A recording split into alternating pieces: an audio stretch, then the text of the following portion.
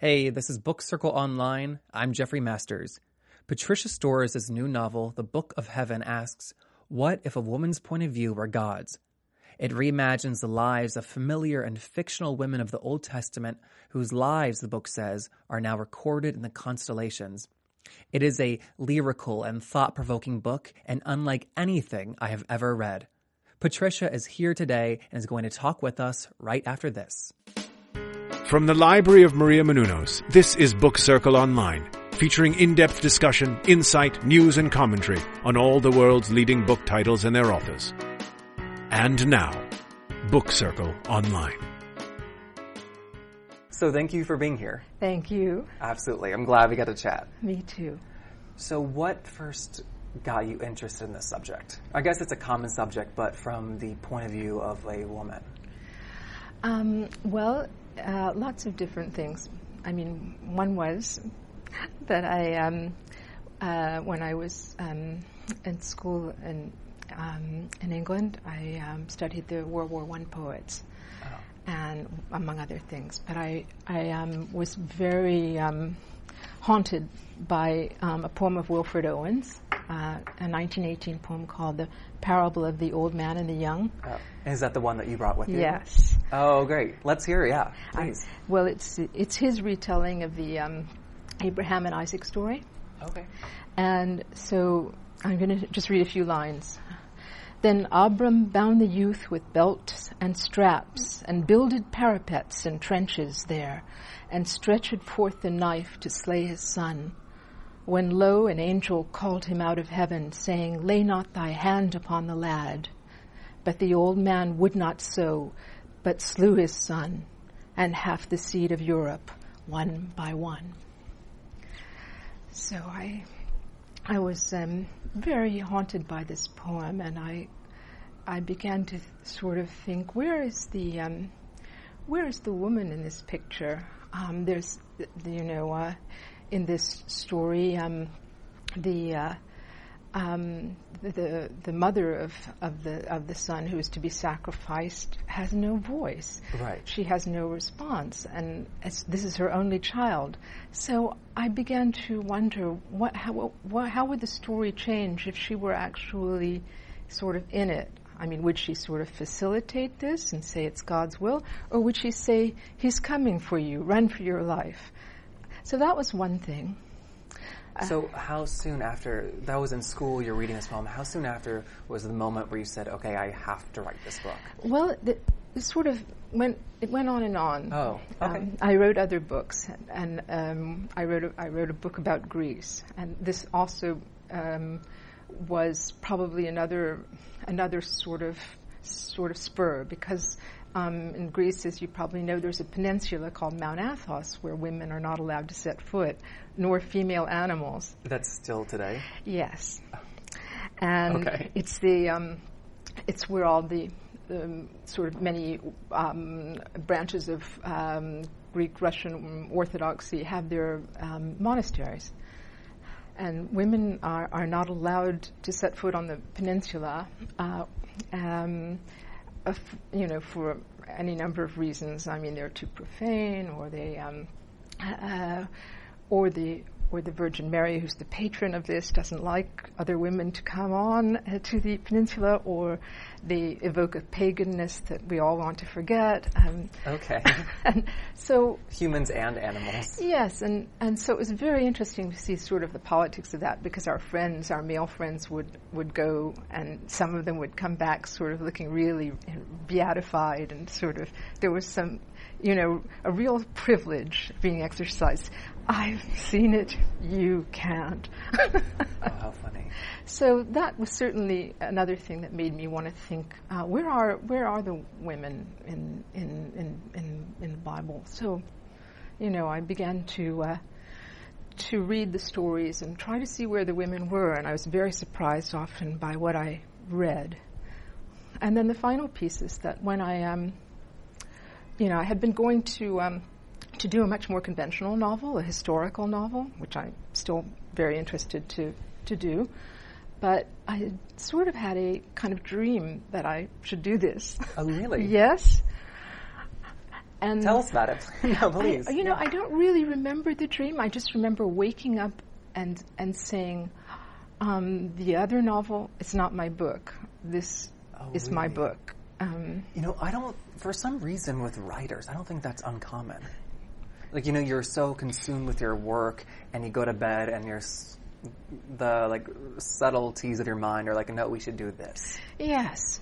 So then when I did it, and this project got interrupted by various things too. I had an opportunity to work with somebody I wanted to work with, and blah blah. Of course. And, so I just kept on,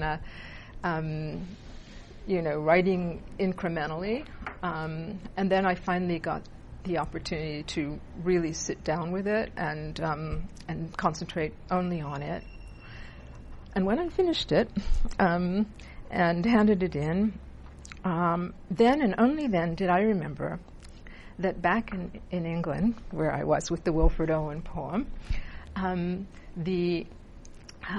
astrologer had read my chart. She was the cousin of my 17th century tutor. Okay. And she had read my chart, my astrological chart, and she said, you could write a kind of Bible one day. And Amazing. I'd completely forgotten about it. Wow. So it was meant to be. Sort of. Someone said it was. Okay. In the vein of the book, it was written in the stars. Wow. Was it weird writing a book that has so many preconceived notions about it, though? Yes. It's I had a lot of technical challenges. One was to weave in and out of the story, and in order to permit an independent heroine or protagonist, woman protagonist with a moral life, a real moral life, to react to what was happening. So one thing I had to face was how to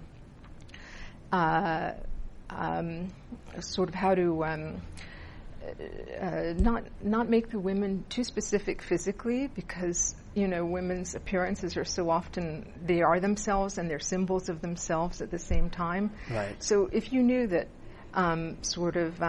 the character Surya had long flowing whatever blonde hair, right, her morality would instantly be blonde, Oh, I see. So I guess for Sheba, though, she's such a written, famous character, she had to be dark-skinned. Yes. Oh, I see. Yes. But I left that very much to the reader to create them physically in his mind. Oh, I see. And then and then of course there's this there's this sort of sense of transgression. I mean, some of these stories don't end the same way. Of course. And, and there I think my influence was as much musical as it is literary. It took me back to growing up as a child, being a child in the Civil Rights era South. Oh, wow. And where, before I could judge anything, I was surrounded by dueling stories. This hasn't happened. This has happened, and black music, the way both the jazz singers and pop singers and gospel singers tell the truth in a coded way, and they tell it with the way they move around the scales, the way they bend the notes. Oh, wow.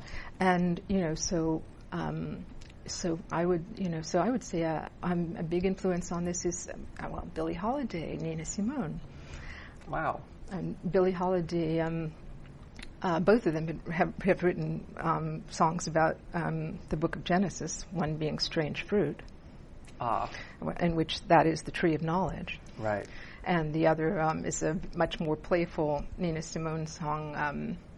It was interesting, the forbidden fruit cropping up throughout all aspects of stories, and then even though in the Heavens the Beginning that the fruit is the gift. Yes. There were a lot of, I didn't feel controversial reading it, but you did say some radical things. I guess the biggest one that stood out to me was that God is genderless and titleless. I was like, wow. I don't know how to phrase this entirely, not make it like a dumb question, but I'm going to ask it anyways. So you included the Proverbs after each book, and although there were Proverbs woven within the stories as well, did you just write those and did they just come out of you, or like how long did you work on them? Because there were some very insightful things. I'm just wondering how you kind of created them.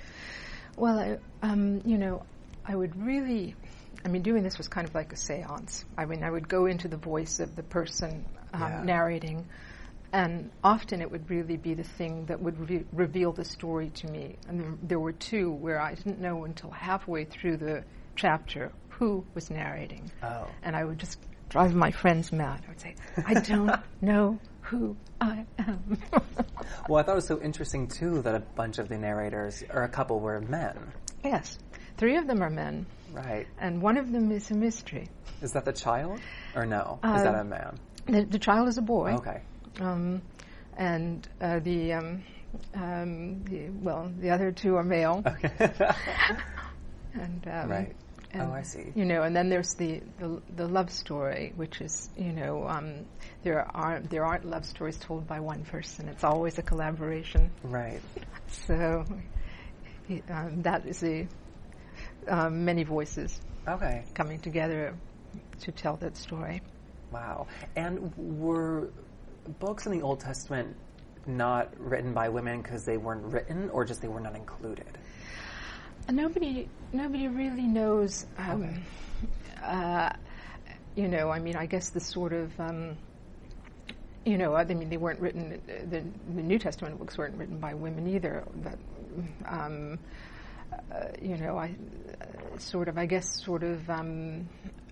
the scholarship tells us that a sort of priestly class sort of codified the works of the Old Testament, and who knows what they sort of said goodbye to. Sure.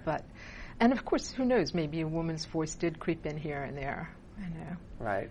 And interesting. But and then I thought it was so interesting that the press release and all the PR very clearly stayed away from the word feminist. Yes. Why was that? Well, sort of because it's a word that it's hard to know what it means now, because it's so it's been so distorted. Sure. And so I didn't want, and I don't think anyone else wanted people to think this is a book about bashing men. It's not. Of course. I have 3 male narrators. Yeah.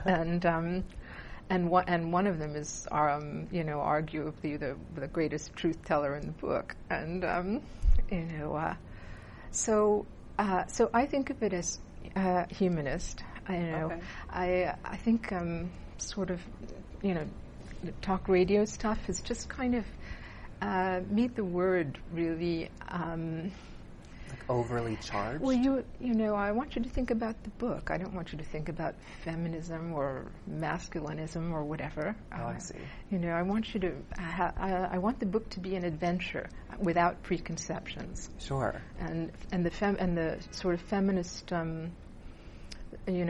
Adjective now, whether we like it or not, gives some people a preconception. Oh, absolutely. So I guess there was enough preconceptions already with this subject. I think so. And then before we were talking, you were saying that you reread it recently, just before this interview. What did you think? Did it surprise you at all? Yes. Yes. I was surprised, and I began to see the patterns underneath the patterns that I deliberately made. Oh, I see. And I really sort of, I saw how there are many more stories in this embedded than the ones we can identify, because you'd have 5 pages of. So there's a retelling of Noah in this, which I'm sorry, it's much more controversial than Russell Crowe's. Right. You give the wife a name. Yes. Stood out to me. Yes. I gasped. I said, oh, I've never heard her name before. And then I said, oh, that's horrible that, we've heard so many Noah and flood versions, and it's always been Noah's wife. Yes. A mother. And I was like, oh, I guess she can have an identity. Yes. That's allowed nowadays. Yes. Ooh. And how did the book change while you were writing it? Well, some of the ways it changed were technical problems too. I did write the chapters in the order that they're in. Oh, really? Yes. In the second chapter, for instance, I wanted very much to have that protagonist be a polytheist. Yeah. Because they're very demonized in the original book. And so I wanted to sort of try and imagine what it would be like for it to be natural to have the whole world around you animated with divinity. Oh. And I thought, how can I do this and make this natural? And I thought, of course, she has to be a cook, because there are no monotheists in the kitchen. Because that's where our pagan roots come back to life. Of course. And all our ceremonial food has pagan roots, and that's where you cook pancakes, which after all were part of sun worship. And oh, I didn't know that. that round shape. Oh, no. I love the characters' reactions to her. Like, oh, you believe in multiple gods? That's really sweet. Yes. Like, oh, good for you. That's not correct, but that's cute. Yeah. I was like, oh. It was sort of more accepting, though, than they have nowadays with religion. Yes. Yes. And the details of the story, like how she was the ghost in the culture, like below slaves, and with like Abraham being the iconoclasts, did those come from history, or did you create those as the writer? Well, the sort of, each of these is set in a really in an imaginary civilization. Yes. But the really shocking thing is that pretty much all the elements of the societies are taken straight from history, from societies that human beings have devised. Oh, really? Yes. If you go to the third chapter, there is a very which has a lot to do with the Book of Job, but there's also sort of embedded in it a little portrait of King James, the maker of the King James Bible. Oh, was there?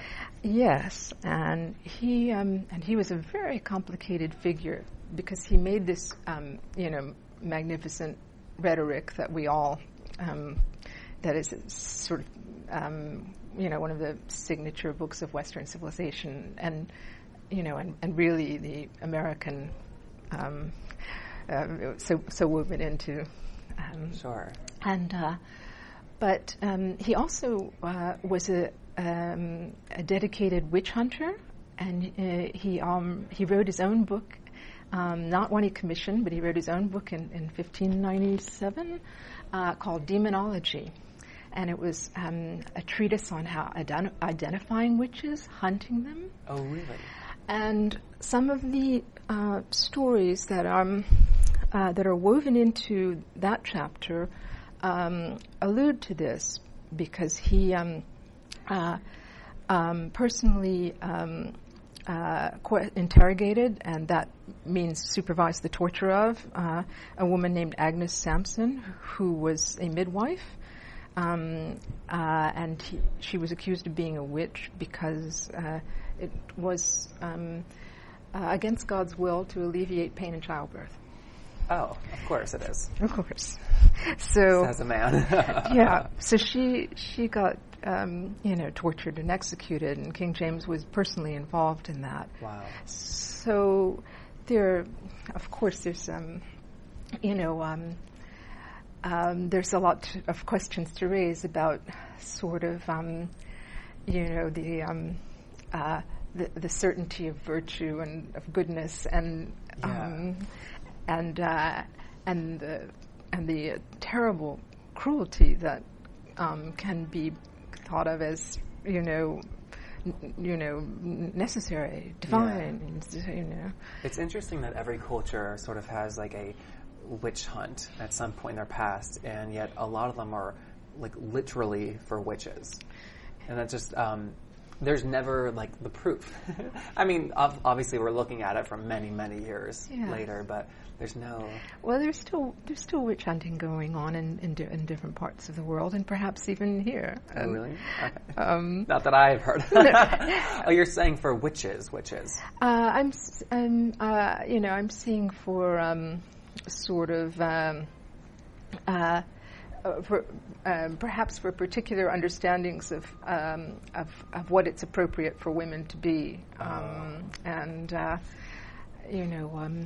the sort of King James really didn't he had an extraordinary background. I mean, and he's too dark and complicated a figure to go into much. But maybe that's why like my teachers always left out the witch hunt. Well, but there is this shadow side, and sort of there are. I mean, there are people who are quite happy to tell you that torture is fine. So that interesting. That's also part of what I'm reflecting on in that chapter. Sort of where we've come now in the attempt to legitimize torture and to use language that doesn't identify it as torture. Oh, interesting. So that's part of it that's in there. Wow. And I thought all these women were fleshed out, but also very like real sexual women who had sexual desires, and rape was such like a massive role in their cultures. And I thought it was interesting that is it Savor or Savor? Savor. I thought that her kind of ugliness protected her from it, and yet Rain's prettiness like ensured it. Yes. Which is interesting back then. Yes, and then and then you see too that a lot of some of the women characters are really complicit in this. Yeah, the whole culture was almost like, oh, this is just a part of it. It's not good, but we can't stop the rain. Yes. Oh, interesting. Yeah, and in there's also sort of one of the themes that runs through the book is sort of to the kind of what is a mother, and sort of everyone takes this as a sort of a purely natural relationship, but it's also an ethical relationship. If you've done something pretty profound if you have born somebody that that will outlive you and that you can't protect in that after a certain point. And what was the quote? A mother is the only person who takes someone's life into their own hands that they don't know. Yes. I butchered it. It's written much nicer in the book. Thank you. Of course. Yeah, I had to read the Proverbs very slowly because the whole book just really made me think, and in a nice way. Well, in a wonderful way, obviously. Well, it's, it really is a sort of an adventure story. Yes. Because I want to take you to places you've never been. Yeah. I want to take you places you've never been inside yourself as well as outside. Yeah. And, Or places that I've been but I've never put words to. Yeah. Kind of like Savors with the cooking and pairing food with people and like the culture. And yes. My family is very much about like food is like the religion. But so that chapter really spoke to me. Yes. Well, that another thing I really hoped to do in that chapter and in the Shiva chapter was to sort of explore the ways in which our vocabulary for suffering is much richer than our vocabulary for love, and with food, sort of we're only at the outset of really describing what it does to us to cook and eat, Sure. you come back from a meal and you say that was delicious, but what does that mean? Yeah. So I'm trying to push the descriptions of. Oh, interesting. So kind of like our descripting words are lacking beyond delicious. Yes. How so? Yes. Where is our vocabulary for joy with all its nuances? Because the more we examine that, maybe the more capacity we have for joy. Oh, wow. Does that go back to just language and words being created? Was that a fault almost, or just what happened? Well, I think I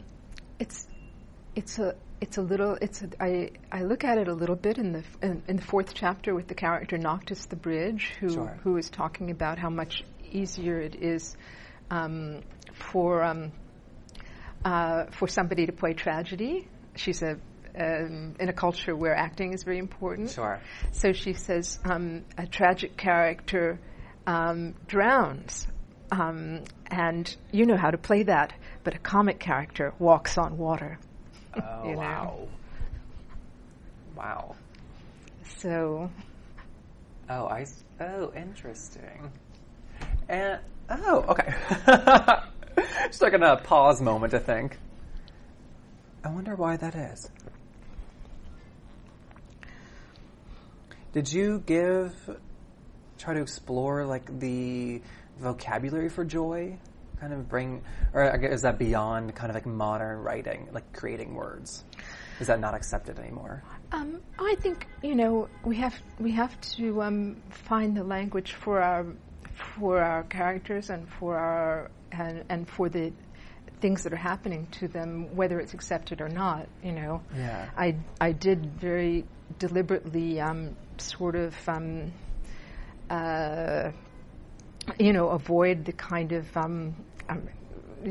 what the novelist Rebecca West used to call the tough baby, the hard-boiled realism.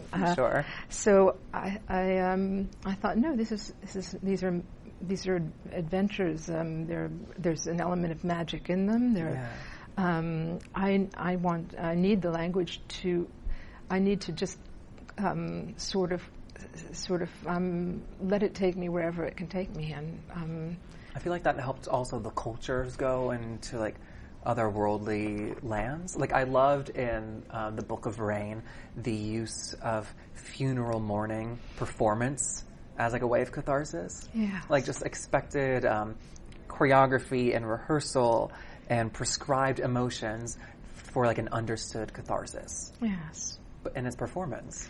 Yeah. And she deprived them of that, and they were livid. Yes.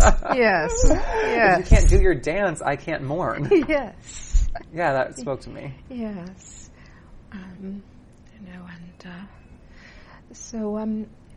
So again, going back to the singers like Nina Simone and Billie Holiday and the great Mahalia Jackson. I mean, it would sort of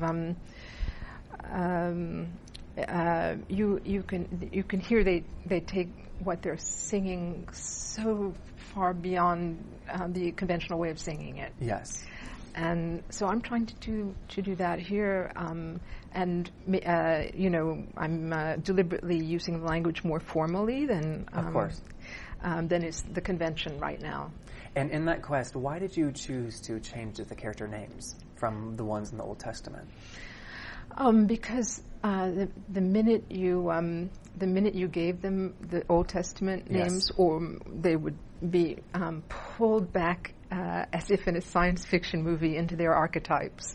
Oh. There just wasn't a way to do it. It was the only way for them to break out of that. To break out of it, I rearranged the molecules of these stories, Yes. And the names they're new molecules. Okay. Because it wasn't until like the goddess Constellation made it to Earth that I said, oh, it's Eve. Yes.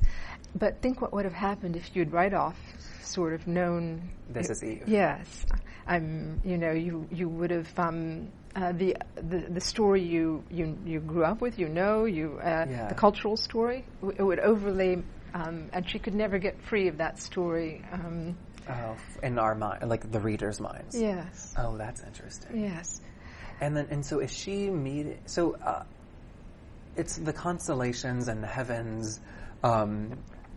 Is she meeting the characters along the way? Is that who's presenting the apple to them? Yes, she's meeting the women, each of whom has is the story of the forming of a new constellation. So she's meeting them in a heaven that she didn't know existed. Right. And that's what I'm hoping we're doing. Yes. It's going to a heaven we didn't know existed. Absolutely. Or in one chapter, really going to a hell. Yeah. Because the rain chapter, is, she really is sent to hell, and she sort of. And to me, it's a much scarier hell than the hell we're used to, sort of, because that's a hell of cruelty, but and torture and horror. But it's a given that everyone deserves it. What if somebody who doesn't deserve it is trapped there? Oh. What if there's somebody who yearns for the good, who yearns for love, and is trapped in hell? And that's suffering. Saving everybody. Yes. And I thought I don't remember if it was that chapter or book, but because of Eve's sins, they have the potential to be suffering in the afterlife as well. Yes, that's the conventional Eve. Right. Yes, but so that's wonderful that you read it. You weren't quite sure who she was, and then you realized. I think I was probably at an advantage because I didn't have a terribly religiously educated childhood, a Catholic father and a Jewish mother, so it was like a mishmash, and I feel fortunate because I got to choose what religion I liked better.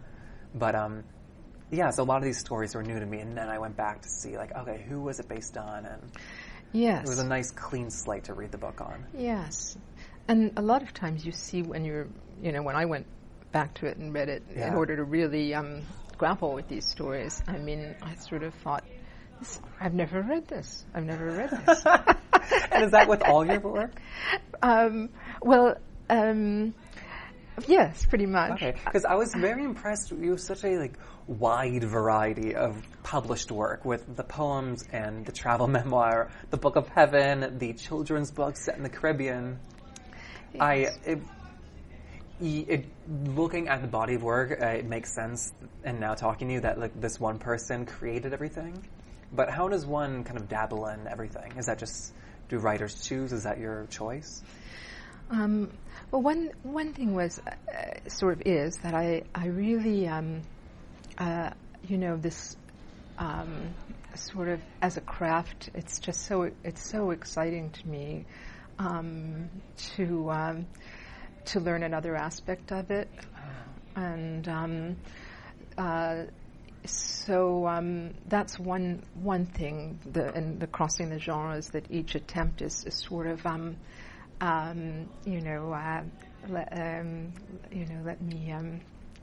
let me see if I can learn something new here about this great craft, and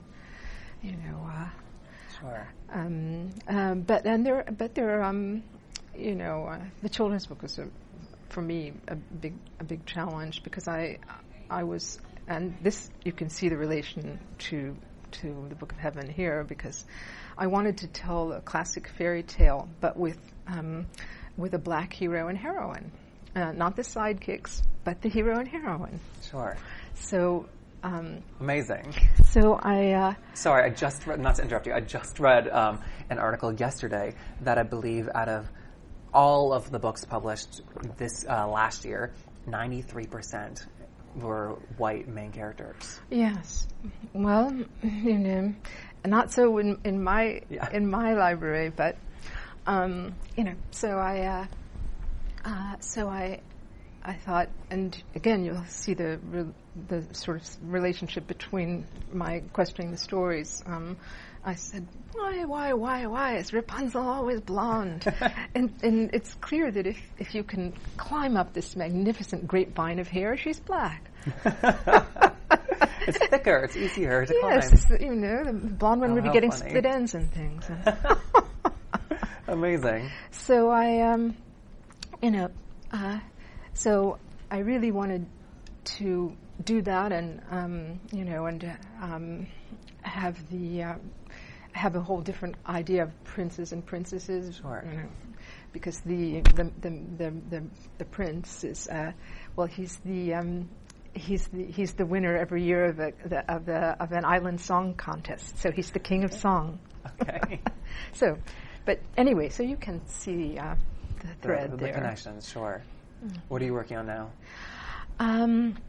Well, at the moment, I'm trying to think about what my next book will be, and I think it'll probably be the next one will be a nonfiction, and then I'll go back to fiction, because I lived with these people so long, and and people would come to dinner, and I wouldn't really be there. I'd be sort of with these people in my book. Okay. So it would be nice to get back to yourself. Yeah. Will it be a travel memoir again? It'll be a travel memoir with a lot of theater. Oh, great. I'm hoping that I'll be looking intimately at a production, and that I will use the production to sort of describe the world I'm traveling in outside. Wow. So I thought it was interesting, not to become Sigmund Freud, but in Dinner with Persephone, you say that growing up, not knowing your birth parents, it's this large, massive presence that's not in your life. But it's there, but just not in face-to-face. And then reading the Book of Heaven, I was like, oh, and that's God. Yeah, that's very good. That's very good. Yes, and Did you grow up with a religious family? No, I didn't, and and I sort of have many elements in my background too, but sort of I think for me the first thing is sort of reverence for humanity, and through that finding divinity. Oh wow! I think that's a great place to leave it at. Thank you for being here today.